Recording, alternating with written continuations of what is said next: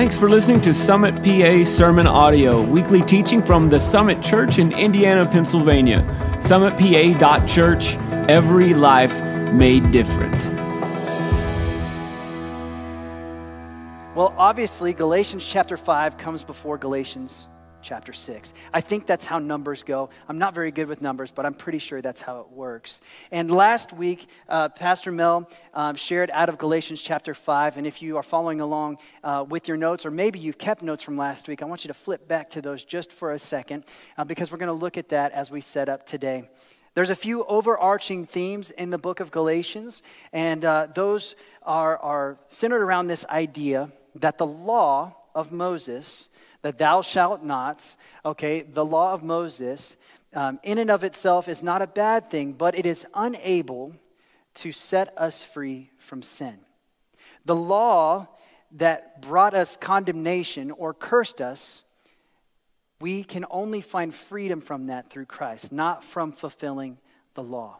Now, again, in ancient time, the Mosaic law was not just the 10 Commandments. I bet you guys can name the 10 Commandments. If I asked you to do that, maybe we would work together with our neighbor. We could at least get 5 each, right? My boys know the 10 Commandments.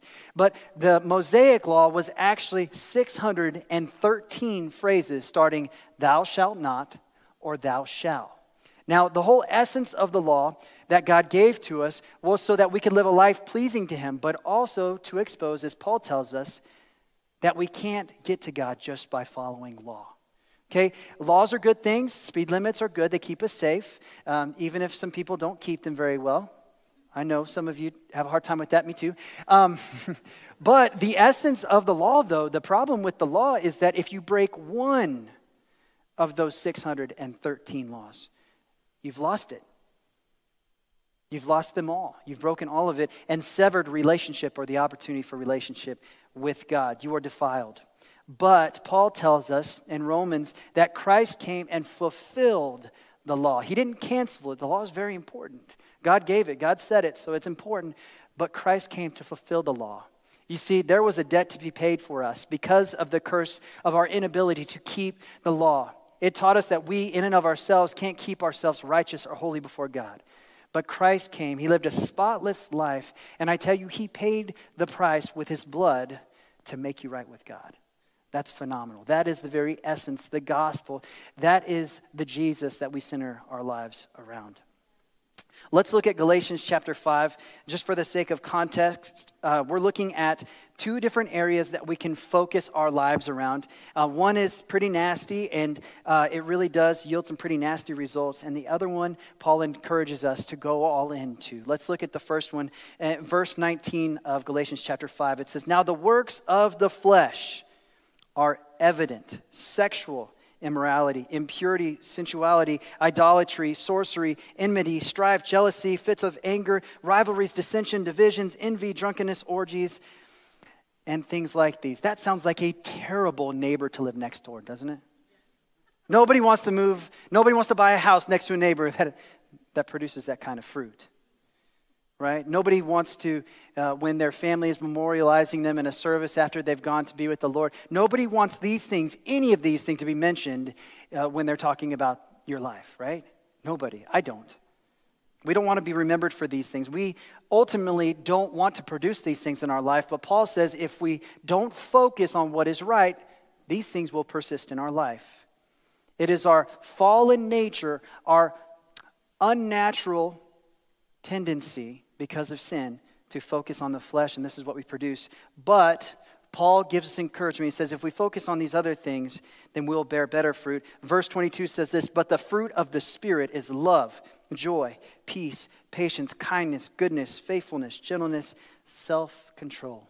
Against these things there are no law. Paul told us that if we'd focus on what is right, then we would be free from the law. And the reason that is when we focus on the Spirit, we produce these things that against them there is no law.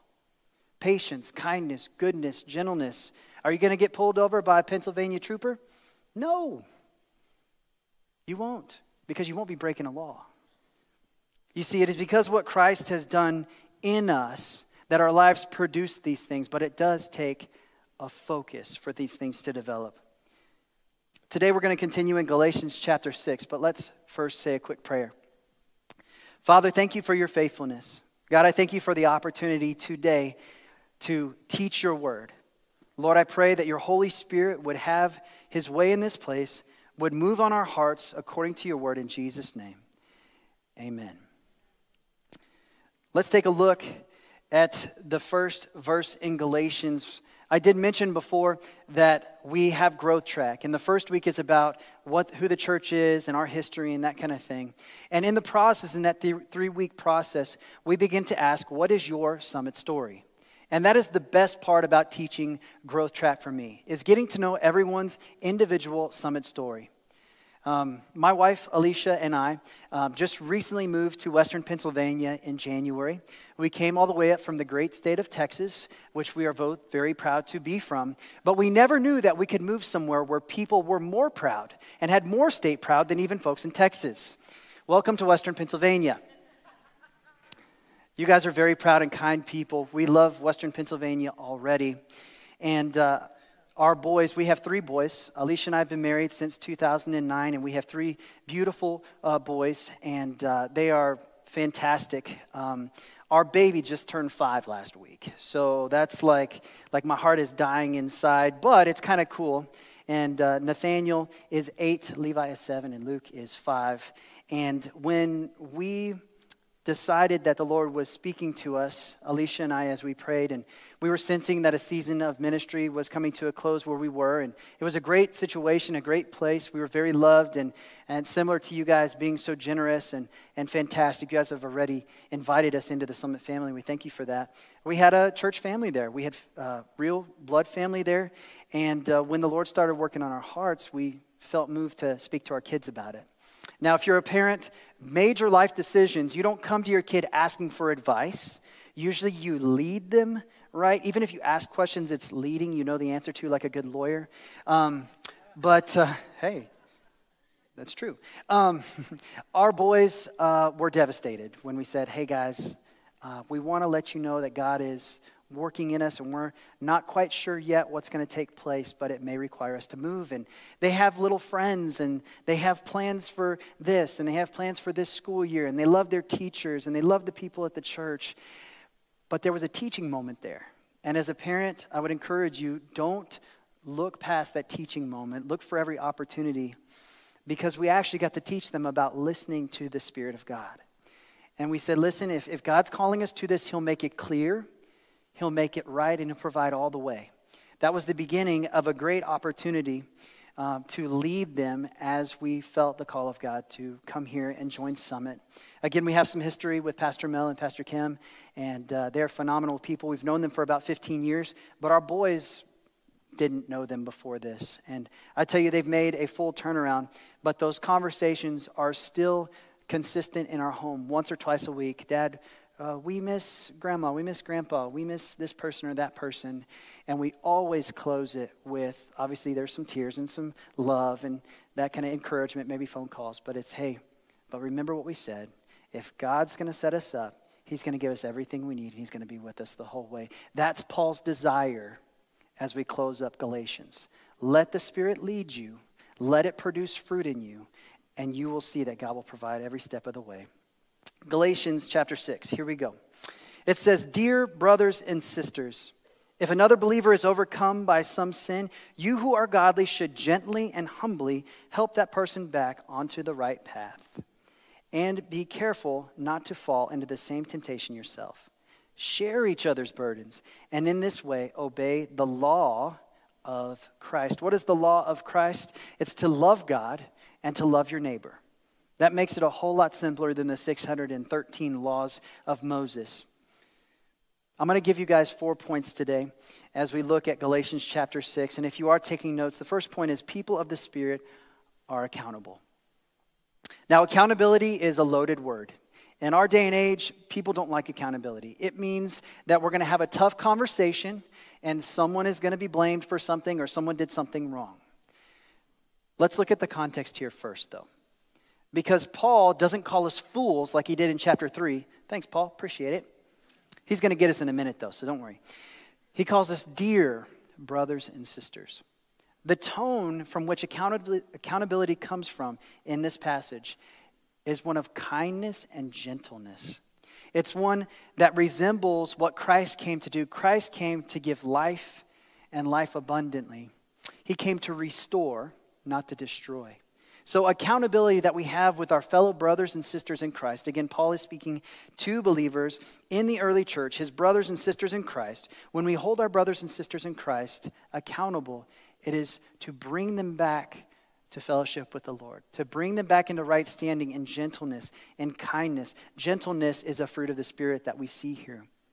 It also encourages us to show self-control. Maybe there's a brother or sister in Christ that has hurt you, or someone that has just really offended you by their actions or embarrassed you. Listen, as we approach a brother or sister in Christ, there's a biblical way to do that. But when we hold them to accountability, we have to show self-control.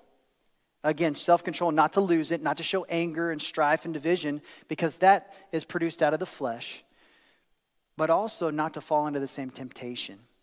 It's hard to correct somebody for something that you do yourself. That's hard to do. But because we have the Spirit in us and because we invest in spiritual things, gentleness and self-control will be produced in our own life. Let's continue into verse 3. If you think you are too important, here he comes, to help someone, you are only fooling yourself. You are not that important. Here you go. That's Paul. That's the Paul I know.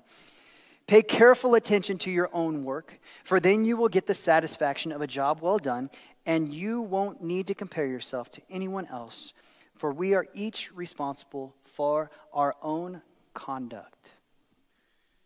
All right. People of the Spirit are humble. I thought the first point was going to be hard, but this one may be even more of a challenge for us. Being humble. Our oldest boy, Nate, loves football. And in fact, he has asked us every day since he's been old enough to play football that he wants to play football. I want to play football.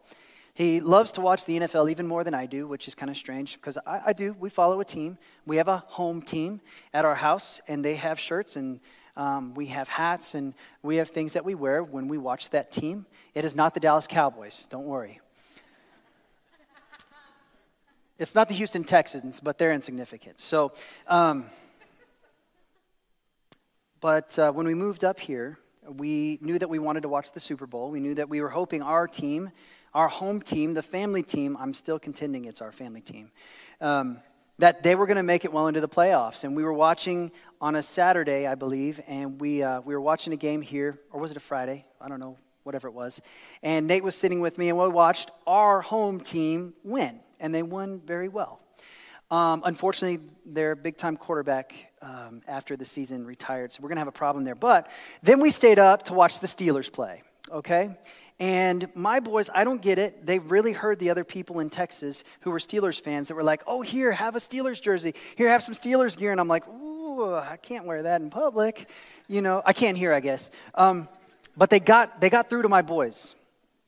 And Nate is a diehard Steelers fan. I don't know where it came from. Yeah, there you go. Woo-woo, right? And he's got a little Palomalu jersey and, you know, whatever. And I'm like, hey, he's a great, yeah, there you go. We're doing it right, okay?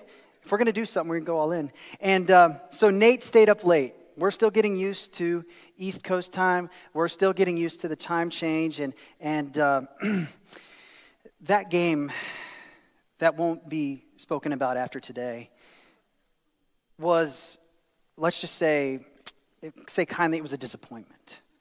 When the Steelers came out to play that team from wherever, with that quarterback from wherever, we were devastated. And Nate, who stayed up late, he's past his bedtime, he cried the entire second quarter and was furious, not crying like sad. He was angry. Wow, what happened to this kid? He's in his jersey throwing something, and of course we corrected him for that. And he put himself to bed before halftime. He said, I'm going to bed. He's a diehard Steelers fan. What can I say? He belongs here. But hey, we can be Steelers and Saints fans in the same house. It's okay. Snuck that in there. Just say amen. Okay. Now, the Steelers have had a phenomenal history of absolutely fantastic coaches. And their current coach, Mike Tomlin, is a phenomenal example of that. I know Tomlin came into his role there and immediately showed results. He was one of the youngest, at that time, the youngest coach to win a Super Bowl. He was also the quickest coach to get his team to the Super Bowl as far as tenure being at a team, which is pretty phenomenal. But one of the things I like most about Mike Tomlin is he's different in his approach in coaching his NFL teams. He takes more of a psychological approach. He reads Robert Frost poems to his teams, apparently, and he tries to get them in the right headspace first before it's about production. And anybody know Ben Roethlisberger? Anybody know? If you know him, give me his cell phone. I want to meet up with him. But Ben Roethlisberger was the quarterback for the Steelers. He's been there a long time. He's a big deal. They've stuck that franchise tag on him. He's staying around. It came out in one of the interviews that he did recently about this mantra, if you will, that Coach Tomlin tells all the players. He said it pretty much invades your life, even when you're doing your own private stuff in the off season. If you're in the weight room by yourself, if you're with the team, if you're welcoming rookies, this is the mantra that is playing all the time in the back of your head. And he says, I say it all the time, it just comes out. And this is it. More grounded, more humble, more selfless makes us more opportunistic. Let me say that one more time. More grounded, more humble, more selfless makes us more opportunistic. Now, this does not hold as much authority as the Word of God, but as Paul is encouraging us to be humble, let's think of it as a team real quick. You see, each one of us has a part to play in the kingdom of God. But the kingdom of God is not revolving around you. You are not the lead singer in the band. You are not the person up front. You are not the one leading the parade, because the kingdom of God is not centered around you. It's centered around God. It's His kingdom, not ours. And it is part of our flesh to think that we have earned something in and of ourselves, or that God is going to give us a platform, or put us in front of lights, or have us speak in front of hundreds of people just for the sake of glorifying us. You see, our job as we are transformed is to be a reflection of Christ and to love our brothers and sisters in Christ. You see, this passage about being humble and taking care of our own work, we each have a job to do, just like a football team.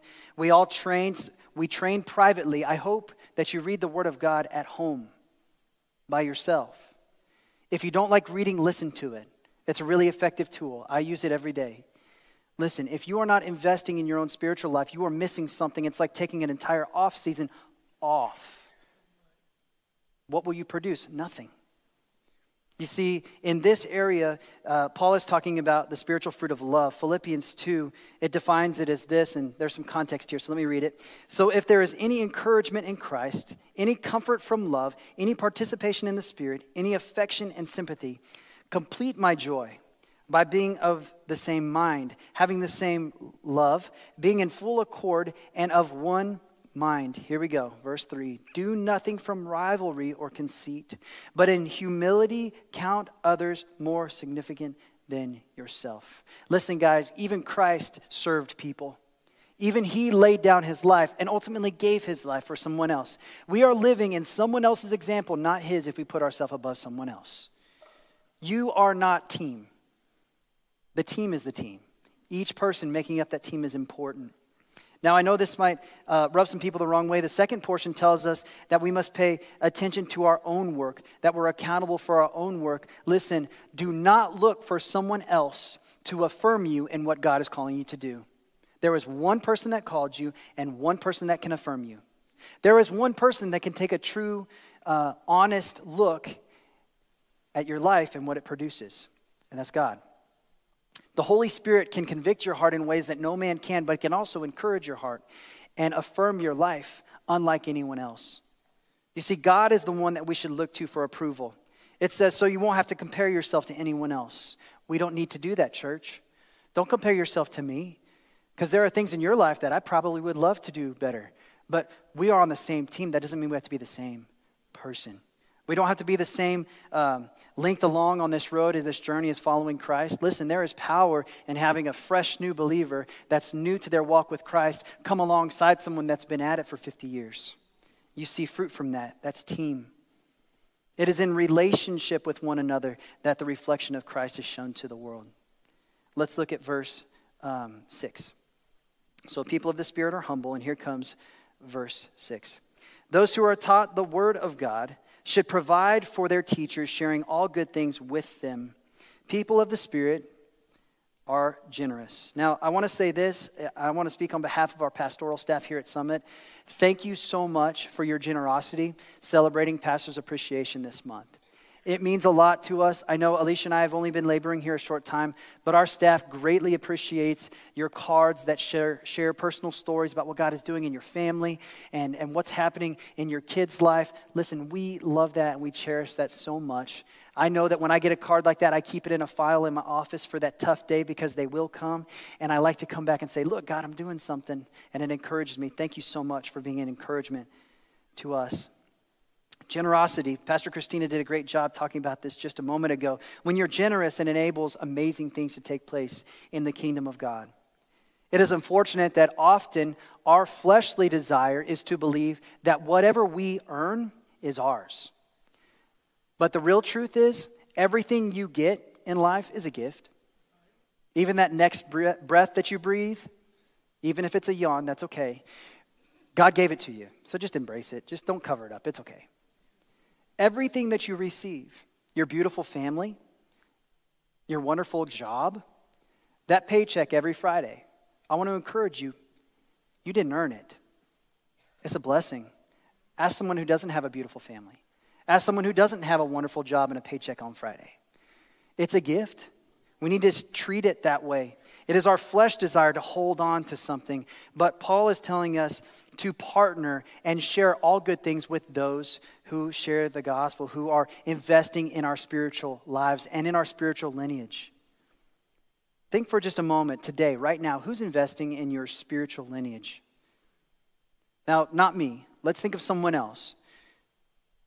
Who's teaching your kid in Summit Kids right now? Do you know who that is? Have you met that worker, that dream team member? Who's prepared for them all week? Who makes sure that the facilities are right and sanitized and ready for them? They've got all the supplies that they need. Listen, that person is investing in your spiritual lineage. Why? Because that child will carry on what you teach them and what they teach them spiritually. They are investing in your spiritual life. Share all good things with those. What about our U groups? What about our United College Ministry? Who's teaching your young adult, or who's teaching you right now as a young adult in your U group? That person is investing in you spiritually. There are so many different people away from this platform that spend time during the week to make sure that this goes well, that we can disciple you. They're writing curriculum for a starting point. They're leading Growth Track. They're making sure everything is right online so everybody that is watching online, who we love dearly, by the way, can see what you see in person and can be a part of this fellowship. Again, appreciate those people. Let them know. But also, a second portion of this language of sharing means to carry a burden with. So not only just tell people, hey, you're doing a great job greeting this Sunday. How about you join them in doing what they're doing? Why don't you consider and ask the Holy Spirit to lead you, hey, how can I partner with the ministry partners here at Summit? If they've blessed you, that means there's a great opportunity that if you join them, you could bless someone else too. Here at Summit, our goal is not that you check all the boxes and get a membership card.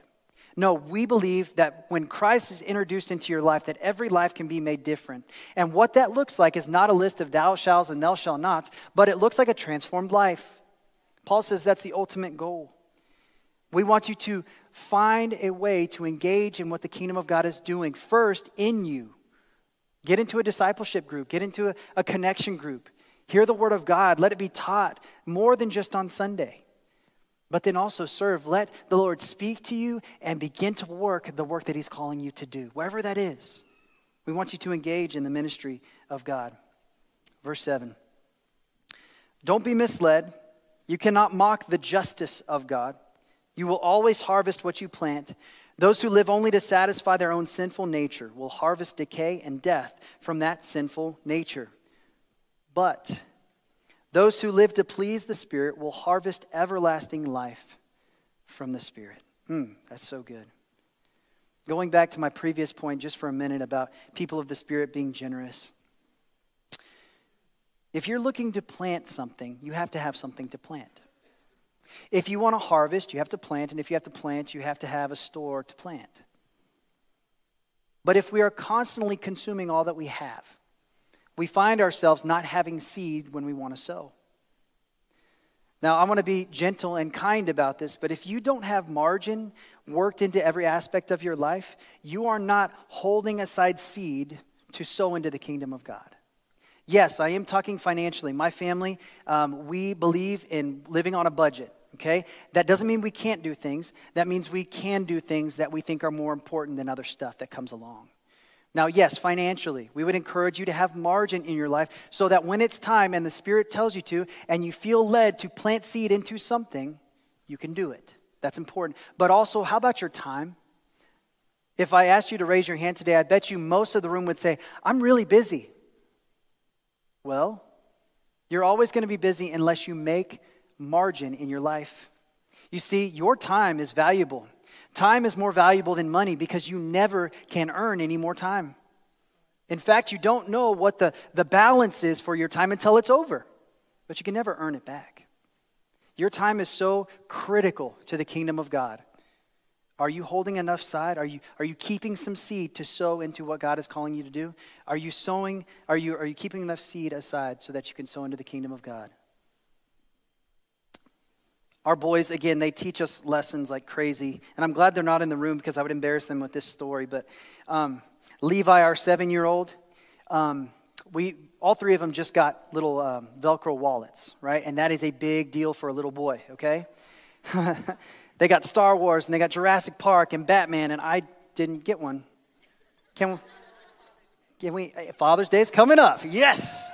All right. Nothing leather, nothing plain, even if it's Velcro. I want people to know that I'm out to pay, you know. All right? Next time I'm up here, you'll see a chain and a Batman hanging down. Levi was so excited because as soon as he got his wallet, that means he can start earning some money. He's 7.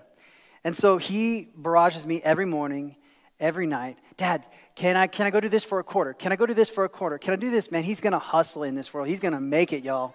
I'm going to be borrowing money from him. And then, so he got some money aside. This was a few weeks ago. And he started collecting some money. And we had some money left over from birthdays or Valentine's, different stuff like that family had sent. So he had a little bit stored up. But I tell you what, for the last 2.5 weeks, it's been like Scrooge McDuck with Levi. Every night after we clear the table from dinner, we go into the den and we relax. And he's out there emptying out his wallet, all the change, and puts out all the money. He's like, Dad, come help me count this. And I'm like, dude, we counted it last night and the night before. Stop flexing on me. You got $17.32 and I don't. Okay? Like, who carries cash, right? We've talked to them about budgets and we've talked to them about, our family budget and stuff. But it's like he just loves to count his money. And he's stacking them up, and it's just a mess. And, we got to clean it up. And this past week, Luke turned 5. Actually, it was a week ago Wednesday, right? And so we planned a trip last weekend to go to Pittsburgh, just me and the boys. And by that, I mean me and 3 little guys, not the boys, okay? And we were prepping them for it. And, of course, Levi's counting his money every night. And we said, okay, boys, look, this is our budget, and this is what we budgeted for, and we're going to be able to do this and this and this, and we're going to do something great. But we're not going to ask for a bunch of extra things and, whatever. It's for Luke's birthday. And Luke knew. He was very excited. For a 5-year-old, he went around the entire weekend telling people, I'm 5, And a couple days before we left for the trip, Levi said, hey, Dad, come here. I said, what's up? He said, he had already counted his money for the night, by the way. And he said, Dad, don't forget my wallet when we go on our trip. Because I told him I was going to pack and pick him up from school. I said, oh, okay, you want to get something good for the trip? You want to get some junk food for guy time, or do you want to, buy a stuffed animal at the History Museum or something like that? He said, well, no, Dad, we need to make sure that we get Luke a really good birthday present. And I was totally caught off guard. I was thinking, okay, we're going to have to talk about how money's not a bad thing, but the love of money's a bad thing. And here he is teaching me something about generosity. The truth here is, and Paul tells us this, if you plant nothing, you get nothing. If you plant garbage, one day you're going to dig in that dirt and there's just going to still be garbage there. But if you plant good seed, if you're willing to give your precious time, see, if you plant something good, then you'll get something good. Levi knew that. Nate told me the same thing. He's a little older, and he was a little more practical about it. He was like, Dad, we just don't want him crying, so we got to get him something good, and whatever. The oldest brother, but listen, if you don't have anything to plant, then you don't get to join in the harvest. See, I softened you up right there, but it's true.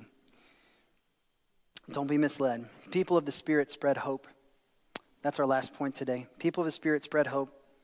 Jesus, as he was encouraging his disciples to go out on their little mini missions trips, he was getting them ready 2 by 2, and he said, listen, pray to the Lord of the harvest that he would send out workers. That's in Matthew chapter 9.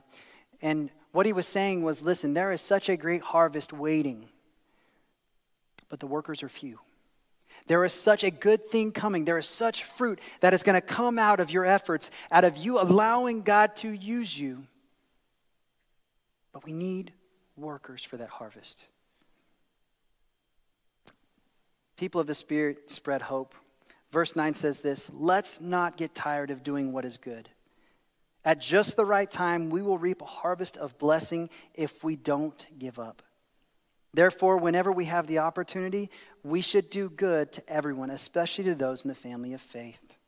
Let's define harvest real quick. Ultimately, the goal that God has for all of mankind, for this entire world, is that we would come together as his body because of his son's blood, and we would come and bring back his children. We were all prodigals once. Okay, there's a story of a son that left home and basically decided he's going to do his own thing. I've been there. And then he realized what he did was wrong. He found that he was making unwise decisions and found that he had nothing in and of his own efforts. Listen, there are people all over this world that feel that way. No matter what religious practices they've found, no matter what wealth they've found, no matter where they live, they're living in the most beautiful paradise ever, yet there is something that grieves their spirit. God wants to bring them back to him. Because the real truth is, like I said, every single person is equally loved by God. No one is more important. But also, every single person was knit together in their mother's womb, Scripture says. Was put together with a purpose, crafted together by the hand of God. And that purpose was to know him and to make him known. Listen, church, we are brothers and sisters in Christ, and that is your purpose too. The harvest. Now, Paul is specifically speaking here to those that are inside that relationship with God. And what he's reminding us is what harvest will come from our lives. We've got the big harvest in mind. And instead of a bunch of do's and don'ts, check this box, check that box, he's saying we want your life to produce love, joy, peace, patience, kindness. You see, these things are what will produce when your life is transformed by spending time in the Spirit, but it will also draw other people to God. I have another question for you. When you plant seed, right, we are to spread hope, plant seed. What is your expectation? You see, because there are different kind of crops, there's different kind of harvest. There's a quick harvest that takes place, right? One of the things up here in Western Pennsylvania that I wasn't aware of was that you guys allow these little white puffballs to sit in your yard unmolested for like however long until you just mow them over. See, down south, we take those bad boys and pull them up by the root because they don't belong. You guys' grass grows just fine here, but in Texas, that's an issue, okay? My boys have planted dozens and dozens, if not billions and whatever, of those little things because they pop them up before I can get out there and pull them, and they right?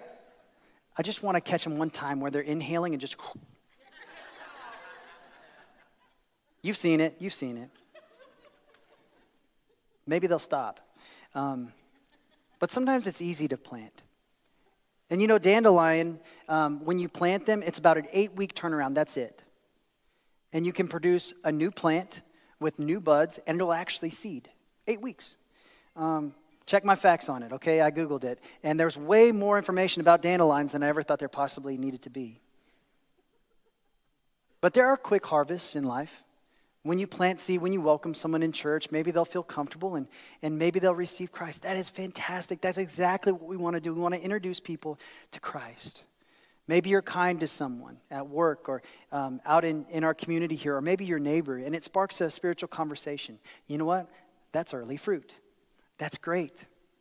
Maybe you can remember when your life was transformed by this realization that you needed to surrender your life to Christ, and you began to feel like there was a weight lifted off your life. You were forgiven. The shame was gone. The guilt was gone of the life that you dedicated to your flesh before. That's early fruit. That's great. That's good. But what about legacy fruit? What about big things in the kingdom of God? You see, some things take time. If you've ever grown an orchard, we're looking forward to harvest time here in Pennsylvania, and we're going to eat as many apples and go pick as much fruit and everything we possibly can. We're going to make the boys do all the work, but we're really looking forward to it. But did you know if you plant a fruit tree, you've got to expect that it'll take 3 to 5 years to produce fruit? Don't grow tired of doing good. Don't stop casting your seed out. Don't stop reflecting Christ because you're not seeing fruit yet. Anytime somebody decides they're going to plant an orchard, they plant it first before anything else because they know it's going to take time. And dandelions don't taste very good, but I know a crisp Granny Smith apple I'm all about it.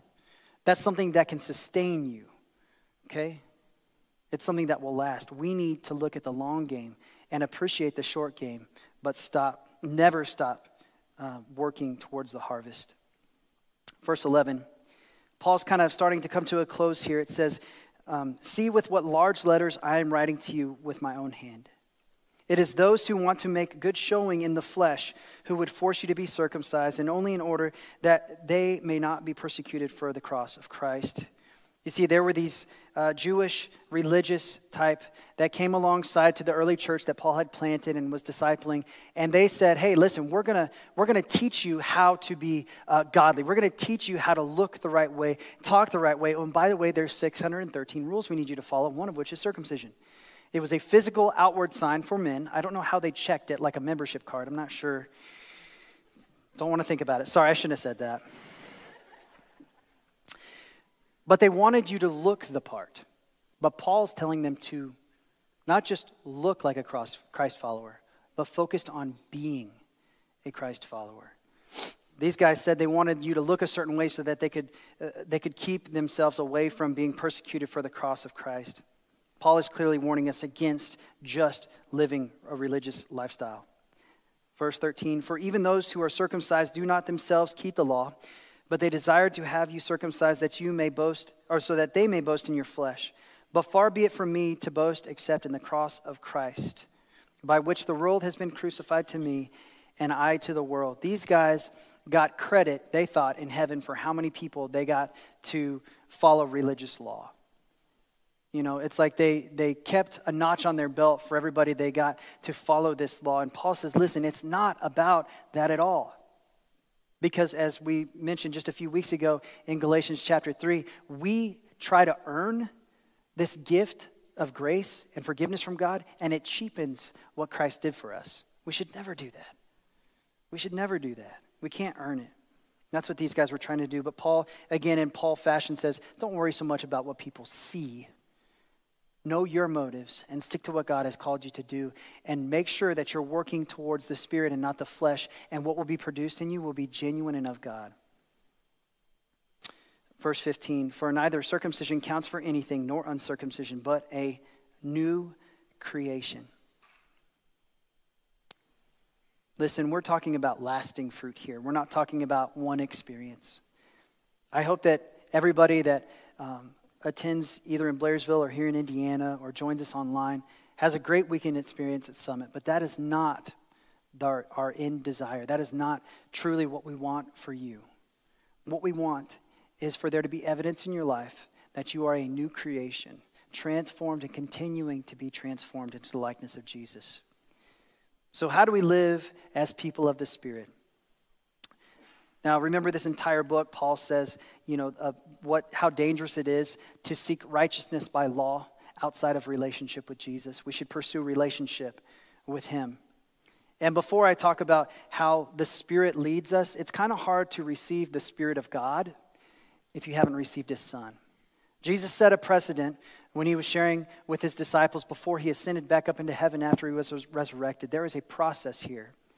And that process is this. Jesus said, I came that I could give you life. He said, but I must go because it's better for you that I go so that you can receive the Spirit. First Jesus, then the Spirit of God who sustains us and gives us the strength to do what we're called to do. He will lead us and guide us. But first, as Mike Tomlin would say to his Steelers after a championship, I can't go up there and ask them for a ring, by the way, because I wasn't on the team. He would say, I'm sorry, only people on the team get a ring. Listen, when you receive Christ, you receive a deposit of the Holy Spirit, the Spirit of God, inside of you. It's not like a felt board Jesus, like little kids, like when we were little, who comes and like lodges himself in your aorta. That's not a thing. But maybe today you say, hey, my life is not producing that kind of fruit that I want. But I think I want to be led by the Spirit. First, enter in through the door. Jesus said, I am the door. He is the way to a new life that is truly transformed and yields good fruit. I would encourage you also to gain a relationship in community here at Summit. So first receive Christ to be led by the Spirit, and then enter into community, growth track, small groups, serve teams. Come up here and be a part of one of the things that we do here. That will encourage you along your way in your journey with Christ. Community is super important. Accountability is best in relationship and community. Listen, there will be nothing better to humble you than to serve alongside such humble and servant-minded people that we have here in our dream teams here at Summit. I would encourage you again. I said growth track, small groups. Listen, connect in community, be humble, practice generosity, and spread hope. That's it. That's what Paul's desire. And these are not things to check off. But the end goal for these is that you would produce genuine fruit from the Spirit of God working in your life. At this point in time, I'd like to hand it over to our host in Blairsville. We love you more than you know. We're so proud to be your pastors. God bless you. Now, as we close out today, I want to take just a few moments. There were a couple action points there that I want to hit on with you guys as you leave this place. We truly believe here at Summit that when somebody comes to know the Lord and Jesus becomes the center of their life, then their life will truly and genuinely be made different. And I mean that in the best way possible. No matter your past, no matter who you were or what you've done in the past, you have always been God's, whether you knew it or not. Summit's a place where, I say this freely, I would say this in front of Pastor Mel if he was here because I know he believes it. Here at Summit, you don't have to behave to belong. Let me be clear. I'm not going to do a background check on you when you come in the door between that front door and the seat you're sitting in. And if you're watching online today, I mean that truly for you too. You don't have to behave to belong. You don't have to have a long-standing track record of doing great things. Because I don't. Even if I did, it wouldn't mean anything without Christ. So first thing first, if you felt something inside of you or you felt a draw or something bringing you to a realization that, hey, I think I want to be a part of the family of Christ. Listen, you belong here. You belong in relationship with God. He knit you together in your mother's womb. Yes, Christian, unchristian, whatever. Not just to be religious, but to have a relationship with him. That's the most important thing. I want to give you an opportunity in a minute to receive him and accept him. And then secondly, if you've already made that decision to accept Christ and make him the Lord of your life, but today and throughout this book of Galatians, we've been talking about being led by the Spirit. You say, I think I'd be more interested in letting the Holy Spirit, the Spirit of God, lead me. You know, Jesus said we need him. That's why Jesus left. He said, it's better for you that I leave so that he can come. He can lead you in a way that will produce these fruits of the Spirit: love, joy, peace, patience, kindness, goodness. All these things that we really want our lives to look like ultimately. Maybe today you say, hey, I think I need to make a commitment. And I think I want the Holy Spirit to lead me today. I want you to receive that today. Would you bow your heads with me?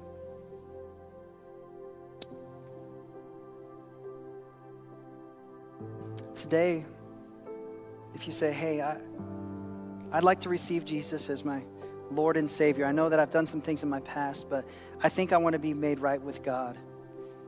I want to be forgiven for what I've done. And I want to live a different life. Today you can. Today we want to pray with you and we want to come alongside you in agreement. And so I'd ask today, if you want to accept Christ into your life, if you want to put him first in the middle of your life, and you want to allow him in to cleanse you of your past, to forgive you of your sins, and to lead you in the path that you were always destined to be in.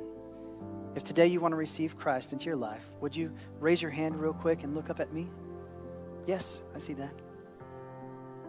Anybody else? Thank you, I see that, yeah. Anybody else? I want to put Jesus first in my life. Yes, yes, yes, amen. Praise God, thank you, yeah. Yep. Yeah. Anybody else? Don't miss your chance. Good. I'm going to pray for you in just a moment. And secondly, those with your head still bowed that say, hey, I need to live differently. I realize that I've been living according to my own understanding, my own strength. And ultimately that means I've been living by my flesh. Maybe you've not been doing terrible things, but maybe you said, I need to be led by the Spirit more often. I need to practice letting the Spirit lead me. And I want to make a commitment to be led by the Spirit from this day forward. If that's you, you'd like to be led by the Spirit, would you raise your hand and look at me? Yes, yes. Thank you. Yes, yes. I see you. Yes. Amen. I see hands. Yeah. Amen. Led by the Spirit. Well, good. I want to practice this together as a family. And there were a couple of hands that went up and said, I want to follow Jesus. So I'd like you to repeat this prayer with me, everybody in the room. And this prayer isn't magical. It's not something special, but it's a commitment that if you believe in your heart and you confess with your mouth, the Lord will redeem you and forgive you. And I'd like to help you start that relationship. So if everybody in the room, whether you lifted your hand or not, if you would pray this with me. Lord Jesus, I thank you that you came, lived a spotless life, and took my place on the cross. I was living for myself, but now I want to live for you for the rest of my days. Forgive me and lead me from this day forward. In Jesus' name, amen. Amen. You guys can look back up here. Thank you. God bless you. Yeah. Praise God. Praise God. Well, for you that raised your hand and said, I'd like to be led by the Spirit, I'm going to pray a closing blessing for all of us and for you. But if you did raise your hand and say, I'd like to be led by the Spirit a little bit more, we're going to have our prayer team come forward. And I would like to encourage you to come in agreement. We are a community. We're a family. And we have prayer team partners that would love to pray with you in making that commitment. God bless you. Father, I pray right now in the name of Jesus that those that are here in this room that raised their hand and said they wanted to be led by you, Holy Spirit, I pray that you would work in them, giving them strength, giving them wisdom, and sustaining their every need so that they can follow what you're calling them to do. Lord, lead us. Holy Spirit, I pray that you would increase and that our own desires would decrease. Bless each and every one of us as we leave this place today in Jesus' name. Amen.